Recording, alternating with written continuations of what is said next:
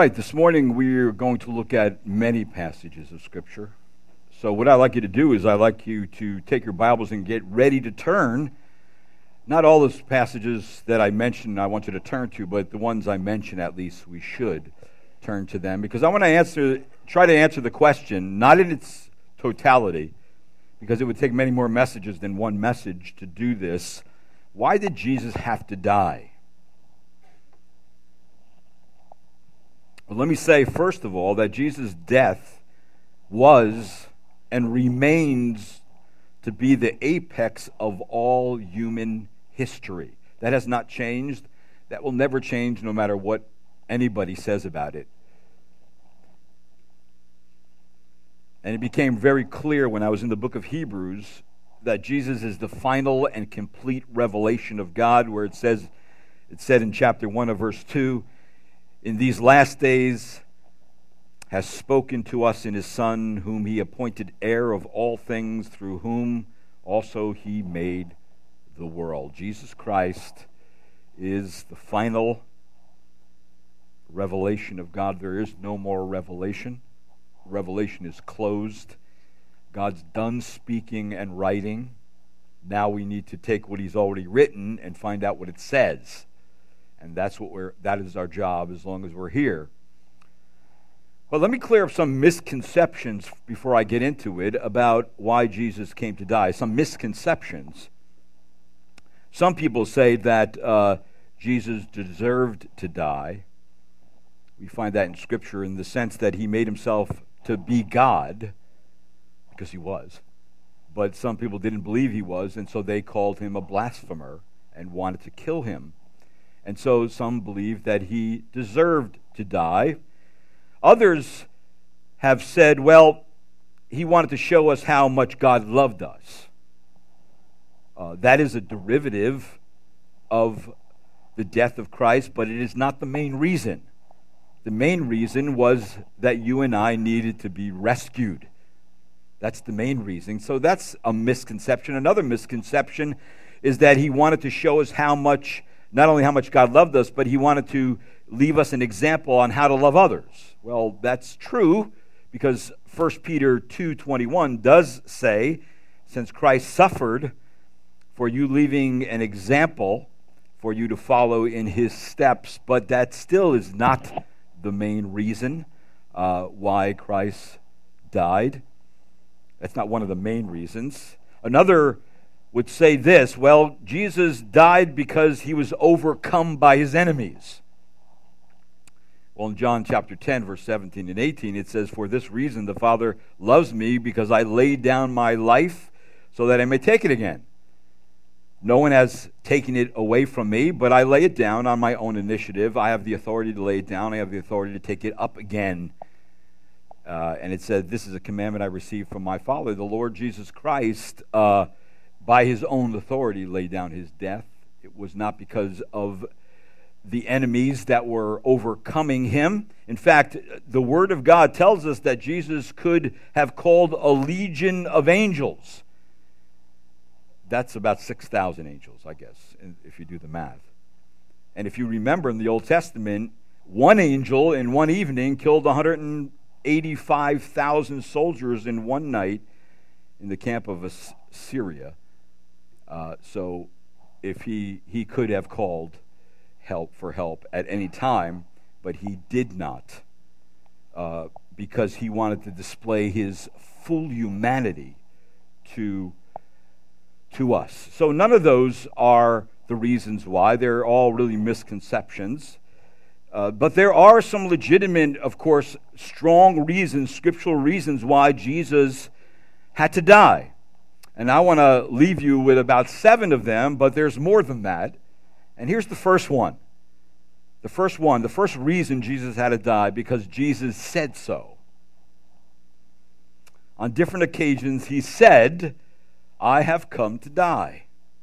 In fact, let's take our Bibles and look at several passages. John chapter 7 and verse 30. Remember, when you're reading through the Gospels, you're going to find this little term all over the place. My hour had not yet come. In John 7, the Gospel of John 7, verse 30, it says, "So they were seeking to seize him, and no man laid his hand on him, because his hour had not yet come." And then John 8:20, these words he spoke in the treasury, and he taught in the temple, and no one seized him. Why? Because his hour had not yet come. In John chapter 12, it kind of brings those things together and gives us the purpose, where Jesus says, here's a purpose. And in chapter 12, verse 27, it says, "Now my soul has become troubled. And what shall I say? Father, save me from this hour." And then he says, "But for this purpose I came to this hour." So Jesus being very calculated in his life, starting at age 30 to 3 years of ministry, that he kept saying to his disciples, when people tried to seize him, he passed through the crowd, he'd get out of there some way or another. And the reason why they could never get him, they could never seize him, is because it was not time yet. It was all timing. Jesus came into the world at the proper time, in due time.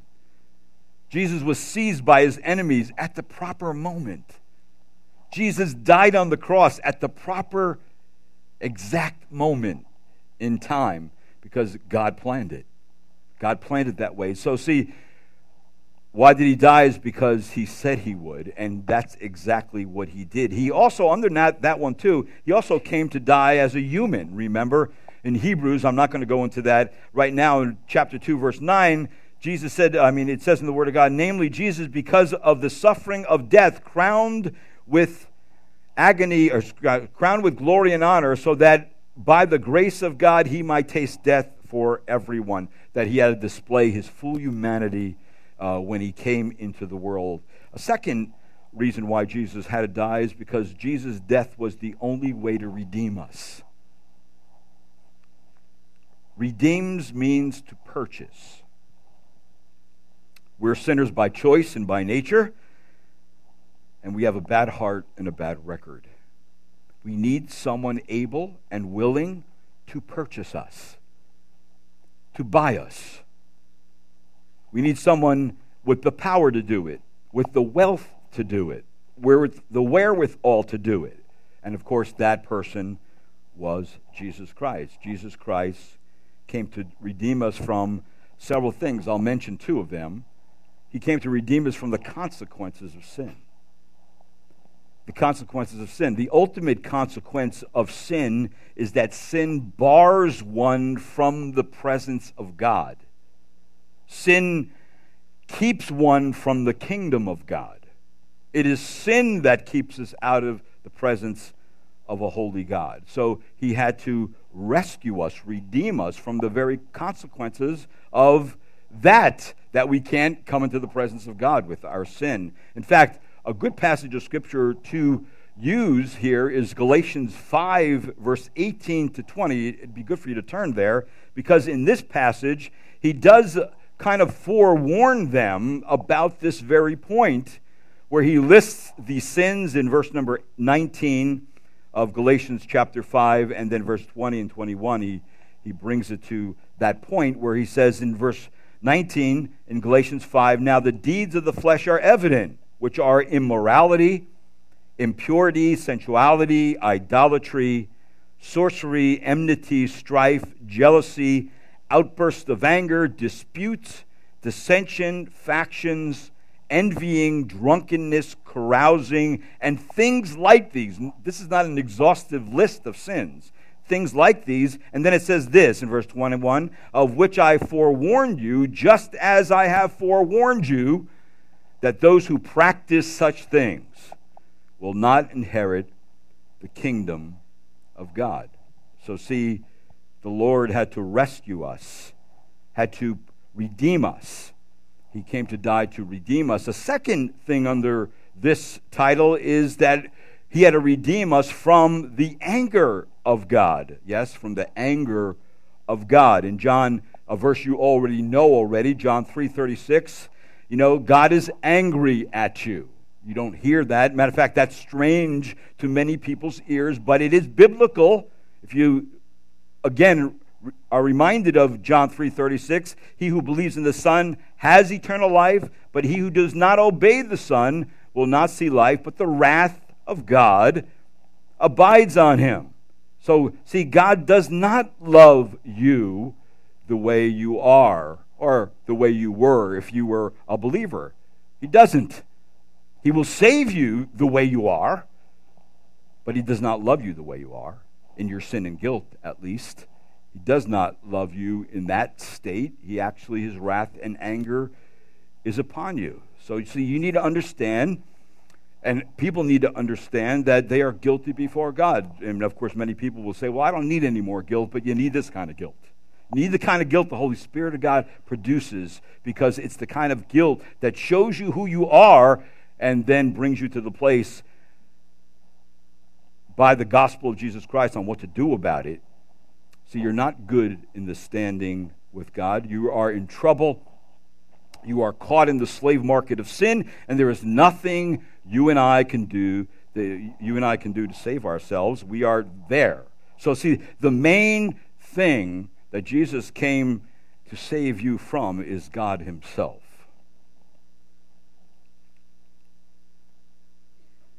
Let's pray. Lord, we thank you this morning for the Word of God. We thank you, Lord, for the gospel that saves us.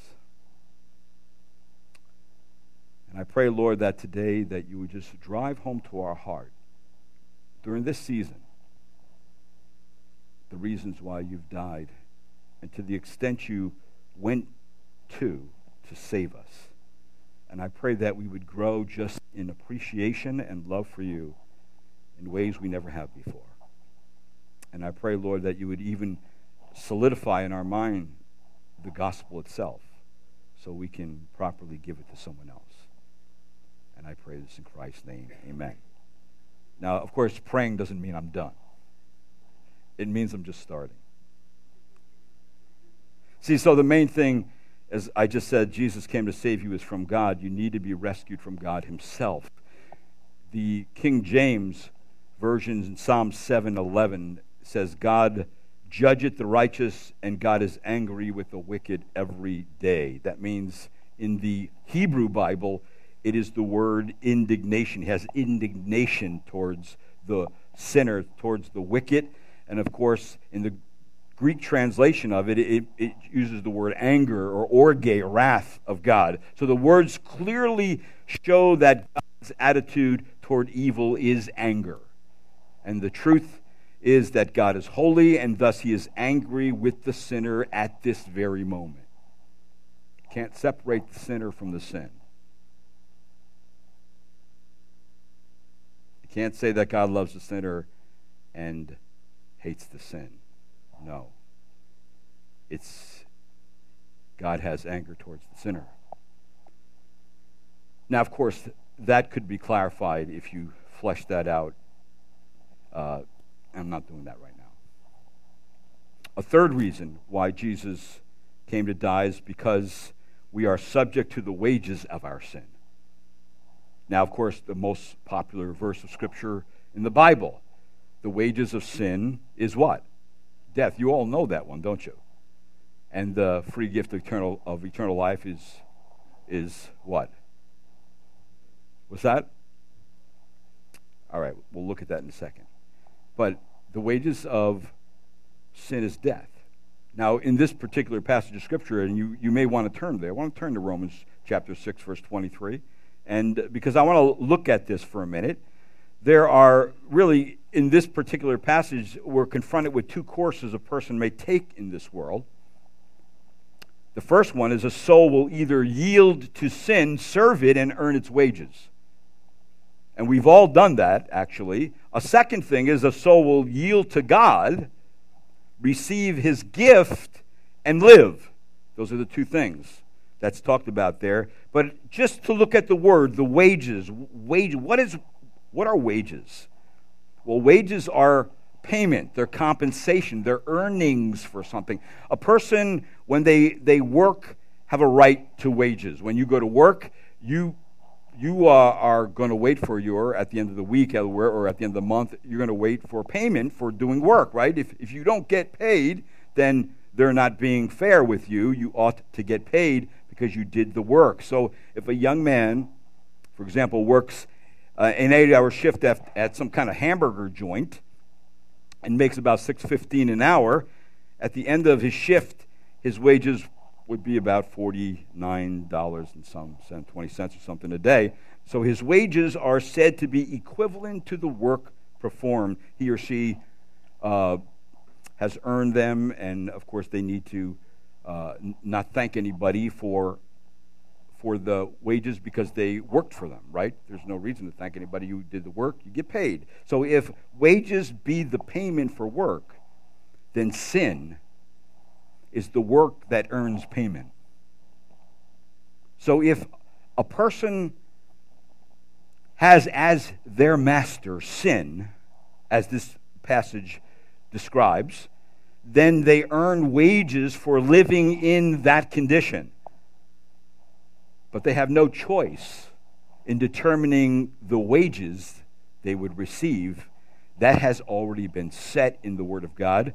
What decides wages for a person who is mastered in sin, according to the Word of God, is the law. The law is the one who decides the wage. The law is the recorded Word of God given to Moses at Mount Sinai, and we know that the law reveals sin. In Romans 5:20, the law came in so that the transgression would increase, and then also the law curses those who try to become right with God through observing it. For we see that the law brings about wrath, and then in Corinthians 15, the sting of death is sin, and the power of sin is the law. So the law then decides that the wages paid to the person who has been a slave of sin is death. And that's why it says in the Word of God, the wages of sin is death. And so the Bible already tells us in other places, like in James, that whoever keeps the whole law and stumbles in one point has become guilty of all of it. So if a person commits one sin in their entire lifetime, according to the law of God, they are just as guilty as if they had broken every one of God's laws. The Word of God, Paul told Timothy that, but we know that the law is good if one uses it lawfully, realizing the fact that law is not made for a righteous man, but for those who are lawless and rebellious, for the ungodly, for sinners, for the unholy and profane, for those who kill fathers and mothers, for murderers and immoral men and homosexuals and kidnappers and liars and perjurers and whatever else is contrary to sound teaching. So if we choose to sin as our master, then it determines the wages, it determines the earnings, the compensation that would be received. And of course, the compensation, according to Romans chapter 6, verse 23, is death. Now, it says something else, though, in Romans chapter 6, and I'm going to come back to this in verse 23. It says this, but the free gift of God is eternal life. Now, up against wages is gift in that passage of Scripture, and we have to ask the question, too, what is a gift? Well, here's an expression of the divine grace of God, and the emphasis is on the freeness of the gift. So what then is a free gift? Well, a free gift is something you cannot earn, that which no man can claim as his right, that which cannot be bought, and that which cannot be worked for. So summing that up, it is solely the result of God's goodness and God's grace. That God's grace is unmerited favor. That's kindness shown to someone who does not deserve any kindness at all. Kindness shown to someone who doesn't deserve kindness at all. It is the free gift of God to people who are utterly undeserving of it. So grace is that which God does for mankind through his Son, which mankind cannot earn, and of course, does not deserve and cannot merit. All right, can't do it. The Olympic Games has a section in their competition called the marathon race. I like the marathon race. The best runners in the world compete in that race. They condition hard for years just for the opportunity to represent their countries in the Olympics.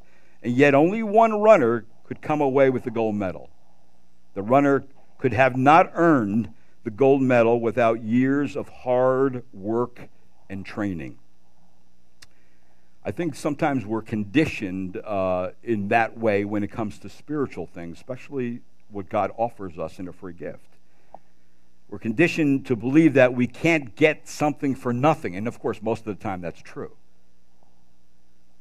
So when we think of spiritual things, we often apply the same logic. If I'm going to live with God in heaven forever, I have to be the best person I can be in this life. So when I stand before God, I can hand him my gold medal of achievement, and certainly he will let me into heaven. People think like that all the time, don't they? They do. That's the common way to think. But the Bible has something to say about attempting to reach heaven in that way. There's a way that seems right to a man, but the end thereof is the way of death. Right? There's many ways men think sound good, are logical, and all those things. Man tries to achieve heaven through religion, through good works, through morality, through philosophy, through self-righteousness. So working your way to heaven seems right. But God says it leads to death. And so, again, back to Romans 6:23, the wages of sin is death. You know, Bernard Shaw said this: the statistics on death are staggering. 1 out of 1 people die. But the Bible not only talks about physical death. Physical death is part of it. Physical death is when your spirit is separated from your body. It talks about spiritual death. Everybody who's born into the world is born spiritually dead. They're dead spiritually. Their spirit is separated from God. There's no relationship with God. So they're dead spiritually. Ephesians 2 speaks of that kind of death. But here Romans is going more towards eternal death, that the wages of sin is ultimately going to be physical death. It is spiritual death, but eternal death is the second death. See, sin pays its wages in full. The wages paid to a person who has been a slave of sin is death. And this passage is not merely referring to physical death we will all face, but eternal separation and torment of all sinners from God, separation from God in a place the Bible calls hell. That hell is really the proper punishment for men's sin. That this refers to here as the second death. And this is the final, the irreversible separation from God and from the face of God and from the life of God. It means eternally outside of God's life with all the consequent misery and suffering. Now, this is what God offers us in and through Jesus Christ. Romans 6:23, the free gift of God is eternal life. So eternal life is God's gift. It's not wages. It can't be worked for. It can't be earned. It's not deserved. Any of those things. That is what eternal life means. It means sharing and enjoying the life of God to all eternity without the slightest suspicion and a mixture of sin and evil. That we have eternal life the moment we believe in Jesus Christ. And the Spirit of God, of course, regenerates us. We believe, and then we bear fruit. It's because of Jesus that happens. And, of course, Romans 6:23, in Christ Jesus our Lord. It all happens because of what he's done. That the life of man means the existence of man ought to exist in union with God. That's why God really created us. Consequently, in holiness with God, in purity with God, in health and in happiness with God. And yet man, as a sinner, as sin makes him, is man abiding only in death, only in destruction, only in separation from God. So what God offered a person on earth, they didn't want. And if they didn't want eternal life as a free gift from God, well, then God will permanentize. He will permanentize your separation from God. And there's probably not a clearer passage of Scripture that drives that nail than 2 Thessalonians chapter 1, verse 7 through 9. In the middle of verse number 7, it says, when the Lord Jesus will be revealed from heaven with his mighty angels in flaming fire, 2 Thessalonians 1, verse 8. Look at verse 8. Dealing out retribution to those who do not know God, to those who do not obey the gospel of our Lord Jesus, these will pay the penalty of eternal destruction away from the presence of God and from the glory of his power. So very clearly, this is God taking those who do not obey the gospel and he's making it permanent, that they will pay eternal destruction. This is not some passing thing, that this is something that is eternal, that hell is giving a person what they really desire if they reject the gift of God. So we have a huge problem that people do not deal with accountability to God, or with the guilt of their own sin, or with the reality of their own death in the right manner. They kind of push it off. That I think the tragedy of modern man is that they know. It's not that they know less and less about the meaning of their own life. It's because they're not bothered by it. They're not bothered by the reality of where they're heading, and they are heading somewhere. They're heading somewhere when they die, and that God in his grace and mercy told us in the Word of God what lay ahead in the future. So there's really no excuses. There's no excuses.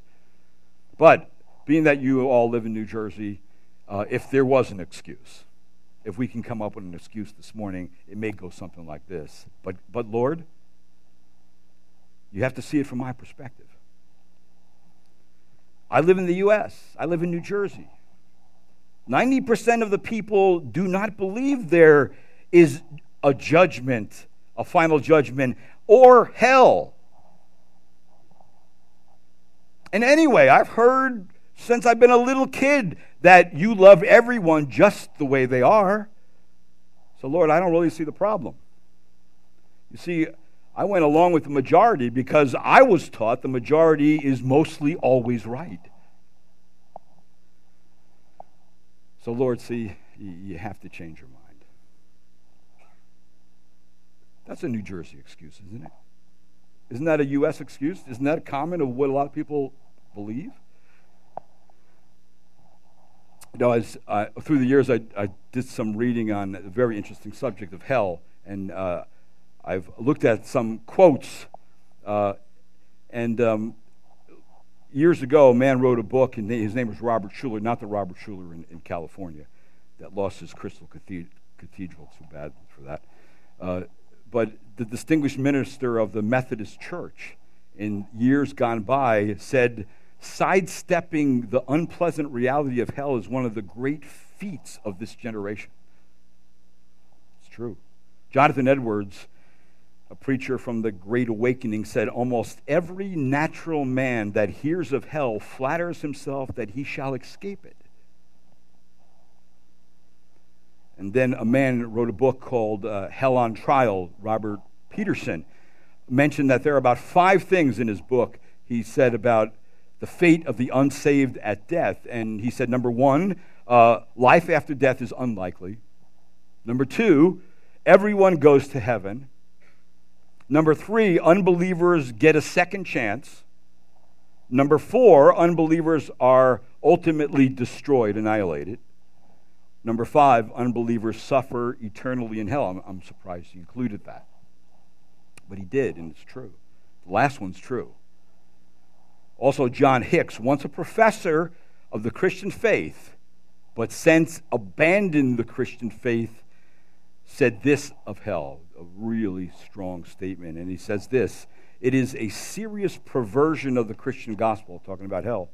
Also, he finds eternal punishment morally revolting because it attributes to God an unappeasable in vindictiveness and insatiable cruelty. Rob Bell, Gabe got me this quote. Rob Bell, he recently wrote a book called Love Wins. Rob Bell does not have a biblical view of hell unless he changed his view up until today. And he said this: will everybody be saved? Or will some perish apart from God forever because of their choices? Those are questions, or more accurately, he says, those are tensions we are free to leave fully intact. We don't need to resolve them or answer them because we can't. So we simply respect them, creating space for the freedom love requires. Now that sounds like a really convoluted quote. But you know, if you really think about it, he is totally wrong. Those questions have to be answered. In fact, the Word of God answers them. In the Word of God, God's attitude toward the sinner is one of judgment and condemnation and wrath. That's what we get saved from. That's why we need to get saved. So because God has the power to send us away forever, that's why we need to get rescued. John 3:18, he who believes in him is not judged, but he who does not believe has been judged already. All unbelievers are under the judgment of God right now. And because he has not believed, in, of course, in the name of the only begotten Son of God. So the knowledge of hell for the believer, coupled with compassion, should move Christians to warn sinners of the dreadful consequences of the wrath of God in the lake of fire. It's a motivator for evangelism. I saw a sign a couple years ago written on the sign. I caught my eye, just looked at it for a second, but I always remember it. It was a great quote, and it said this: if there's a hell, when would you want someone to tell you how to avoid going there? See, so the if question is a good question. All right, you don't believe it, but if there is, would you want somebody to at least tell you how to escape it? And of course, the only way to escape it is Christ. He's the only way to escape it. In fact, Jesus Christ frequently spoke of hell and warned men of the dangers of going there. In Matthew 13, it says, the angels shall come forth, and of course, and they'll take out of the wicked from among the righteous, and will cast them into a furnace of fire, and there shall be weeping and gnashing of teeth. See, unless we understand the death of Jesus in light of the consequences of the wages of sin, the cross is just a symbol. It's just an emblem. It's just a piece of jewelry to wear in your ear or around your neck or wherever, or tattoo it on your arm. See, the cross of Jesus Christ is really what rescues us. And so Jesus came, he died because he had to rescue us. I spent a long time on this, from the wages of our sins, because that is the crucial one. A fourth one, the reason why, is that because we are unable to remove our sin and guilt ourselves. In Romans chapter 3, in verse number 20, it says, because by the works of the law, no flesh will be justified in his sight, for through the law comes the knowledge of sin. So how many people, according to that passage, on earth will be right with God based on their good works and effort? The answer to that question, of course, is 0. The reason why religious efforts and good works and even going to church as a means of cleaning up your life, it can't remove your own guilt. It can't do it. Only Christ can remove your guilt. Only Christ can pay for your sin. Let me just try to illustrate it in this way. As let's say a person robs Wawa. People go to Wawa, get your coffee in the morning. I don't know if you do or not. And on his way home, he gives some of the money to a charity. And then he helps a little old lady walk across the street. And then he places some clothes he had in his car in the Goodwill box. And he gets caught. Eyewitnesses see him. He's positively identified. He's guilty. He stands before the judge, and the judge asks him, "How do you plead?" And he says to the judge, "Not guilty." Why? Because, Judge, you have to understand that I've committed one robbery, but on my way home I did 3 good deeds. So being that my good deeds outnumber my bad deeds, you got to let me go free. See, no one would take this as justice being served. Justice is served when the judge upholds the law and says to the man, the penalty, you must pay 5 to 10 years in jail. See, God will not allow the guilty to go unpunished, it says in Exodus. He won't do it. We cannot remove our own guilt. In fact, if you're right there in Romans, if you look over to chapter 2,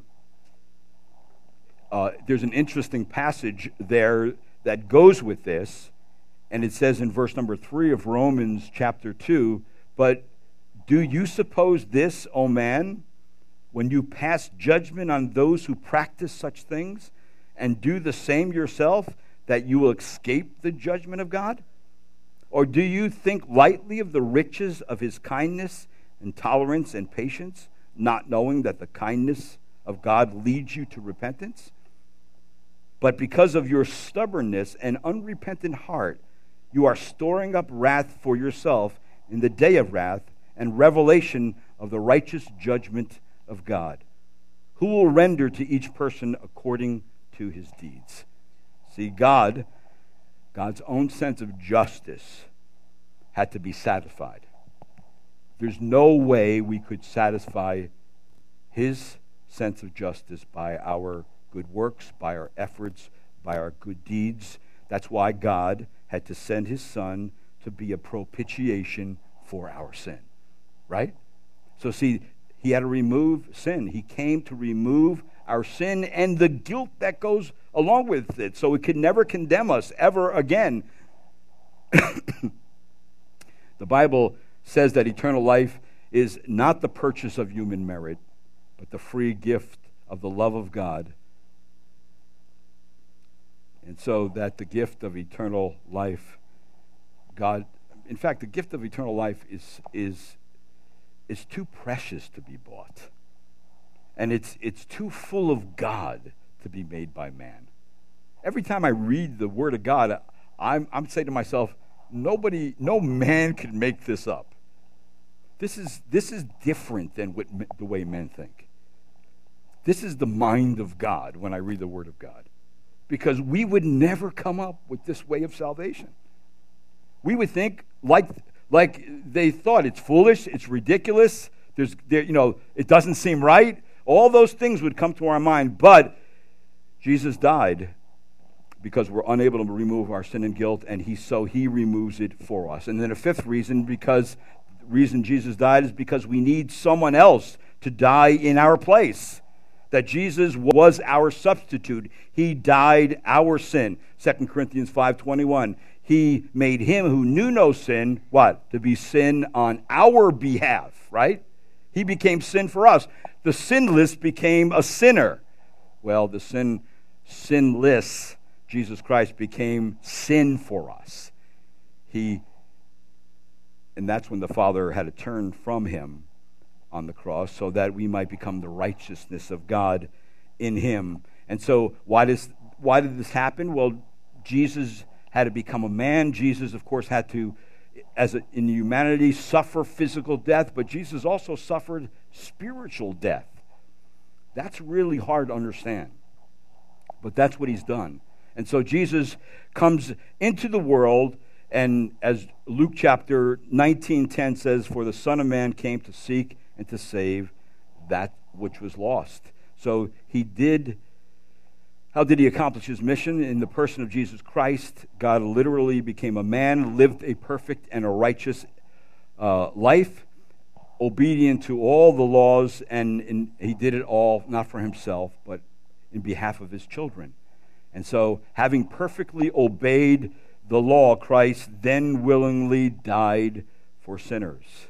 So, if we just think of that for a minute, we think that someone was a substitute. Someone died in the place that we should have died. Someone paid for our sin when, if we don't have Christ as our Lord and Savior, we will pay for our sin. So as we have seen, sin against God's laws brings death and punishment, both physical and, of course, spiritual death.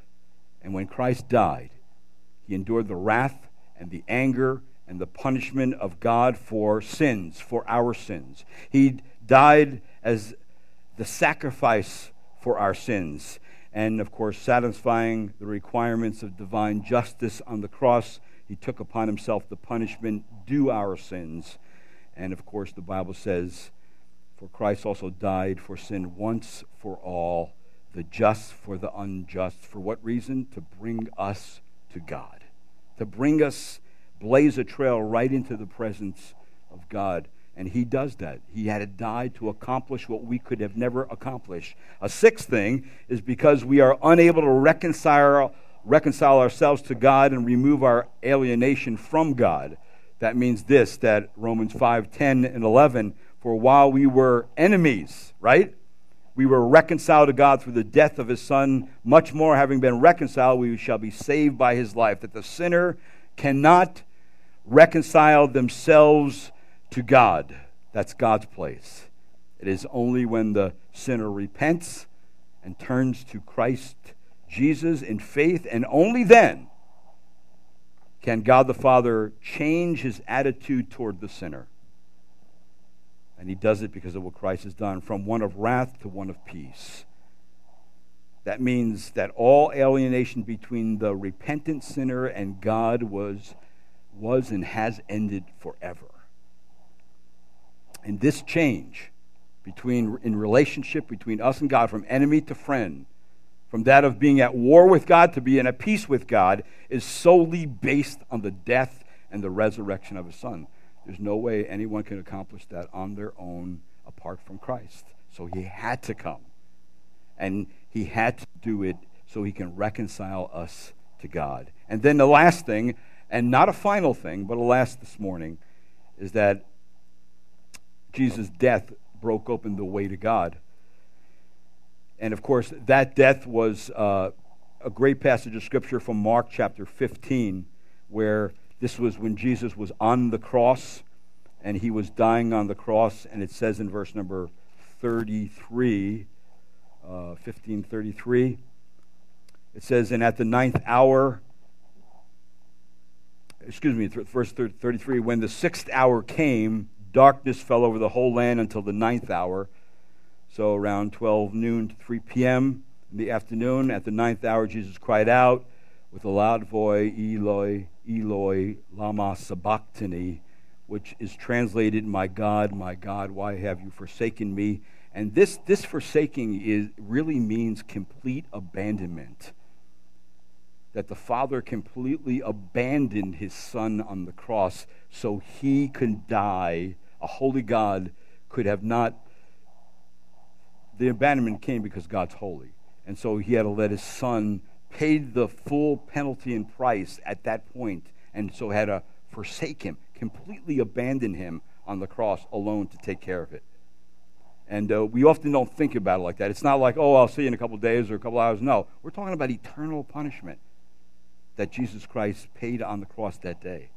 And so therefore, in verse number 37, Jesus uttered a loud cry and breathed his last. He was in full control of when he would die, at the exact hour he would die on the cross, it wasn't the Roman government who was in control of everything. It wasn't the angry crowd. It wasn't the Jews. It was God himself who was ordering every step of Christ going to the cross. In verse number 38, and the veil of the temple was torn in two from top to bottom. That's what I'm saying, because Jesus' death broke open the weight of God. That the curtain in the temple was broken, it was torn in two, and that gave us access now to the Holy of Holies through the cross of Jesus Christ. And as the book of Hebrews already told us, that we have confidence to enter his presence because Jesus Christ broke open the veil by his own death. In fact, his death, dying in his human body on the cross, was the veil that was ripped open so we can have access and full assurance of faith to the Father and access to the Father. So see, Jesus died to save his people from their sins. He does it by taking all their sins, all the sins of his people, and putting on himself. And because he took their load, the load of his people, they are free, and they no longer have the burden and weight of their own sin because he's taken it. He saves them by bearing the penalty due because of their sin, that Christ was a curse for us. He suffered for us. He died and bled for us, the just for the unjust, to bring us to God. He saves us by bearing the full wrath of God's clean and exact judgment. And of course, Jesus has taken the sin and paid the penalty that was due to us. And then he saves his people from the power and the tyranny and the dominion of sins which had mastery over us. And he breaks that mastery. And so therefore we don't need to allow sin to reign over our mortal bodies anymore, because we have, by the power of the Spirit of God and his word, the ability to say no to our sin, because Christ not only died but rose again and gives us resurrection power to do that. And he saves us completely. That is, Jesus' work was so thorough that everything was accomplished and nothing else needs to be done. He was the one-time sacrifice forever for all those who would put faith and trust in Jesus Christ. And so completely does Jesus save those who receive him as Lord and Savior that he makes them fit to dwell with God and be one with Jesus Christ eternally. There's nothing else that we have to do. And so all these things were accomplished, and these are some of the reasons why Jesus had to die, so we can be saved. So what must you do? Well, if you don't know Christ this morning, you need to repent and believe. And repentance is the conscious recognition that you are a sinner and that you are turning to a Savior who can forgive your sin and make you right with God and reconcile you to himself. He's the only one who could do that. Come with all your sin. Come with all your works, your efforts, your religion. Come with all of it and bring it to the Lord Jesus Christ and let him save you alone and cast all that other stuff out by the side. And then you need to believe, of course, believe in Jesus alone for salvation, repentance towards God the Father, and faith in the Lord Jesus Christ, because faith in Christ is the solution to the problem. See, faith in Christ is what rescues you. So the bottom line is that Jesus died on the cross to rescue you. It was a divine rescue mission. Amen? And if you're rescued this morning, then you have a free gift. You have the free gift of eternal life offered to you by Jesus Christ, taken care by Jesus Christ, and fully completed by Jesus Christ. So it removes doubt of salvation. It gives us joy in our heart. It gives us hope to live while we're here. It gives us a hope for the future. It gives us a happiness that only God can give. And so I pray during this time of year you may take some of those things and rethink them and go over them in your own heart and mind and realize how far and to what extent God went to save you. And if anybody thinks they can possibly save themselves, they would have to somehow match every one of those things and more. And you know what? They're not going to be able to do it. You have to give it up. And you have to say this: Christ is the only way. He's the truth. He's the way. He's the life. If I'm going to go to the Father, I have to go through Christ. He's the door, right? And so let's thank the Lord for that this morning as we just praise his name in song. Let's pray. Lord, this morning we do praise you because of your goodness to us, because of the greatness of our salvation. Thank you, Lord Jesus, that you died a death that we could have never died. You have accomplished on the cross things that we could have never accomplished in our humanity. Thank you, Lord, that you saw our great need and you